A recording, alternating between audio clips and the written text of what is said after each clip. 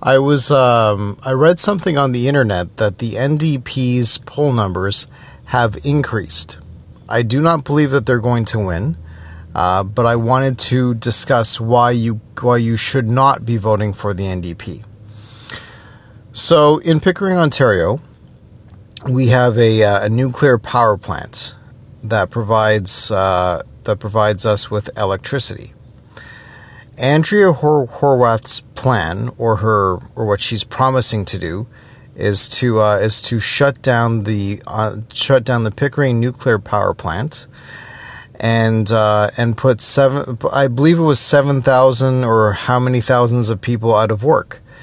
Now, these people who go to work every day and they earn a living, they get taxes taken off their paycheck.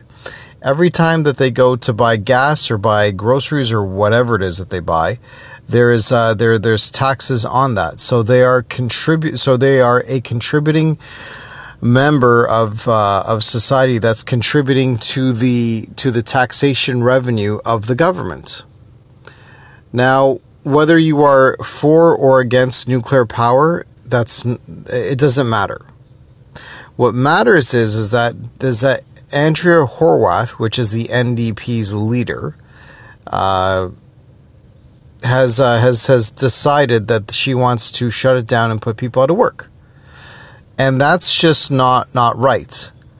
Now, Doug Ford supports keeping the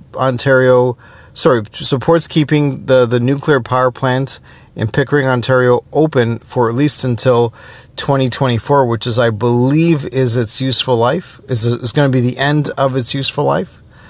And he supports good paying Ontario jobs.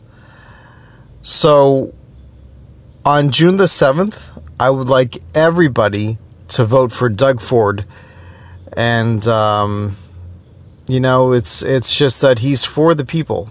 This is just one example of that. Have a good day.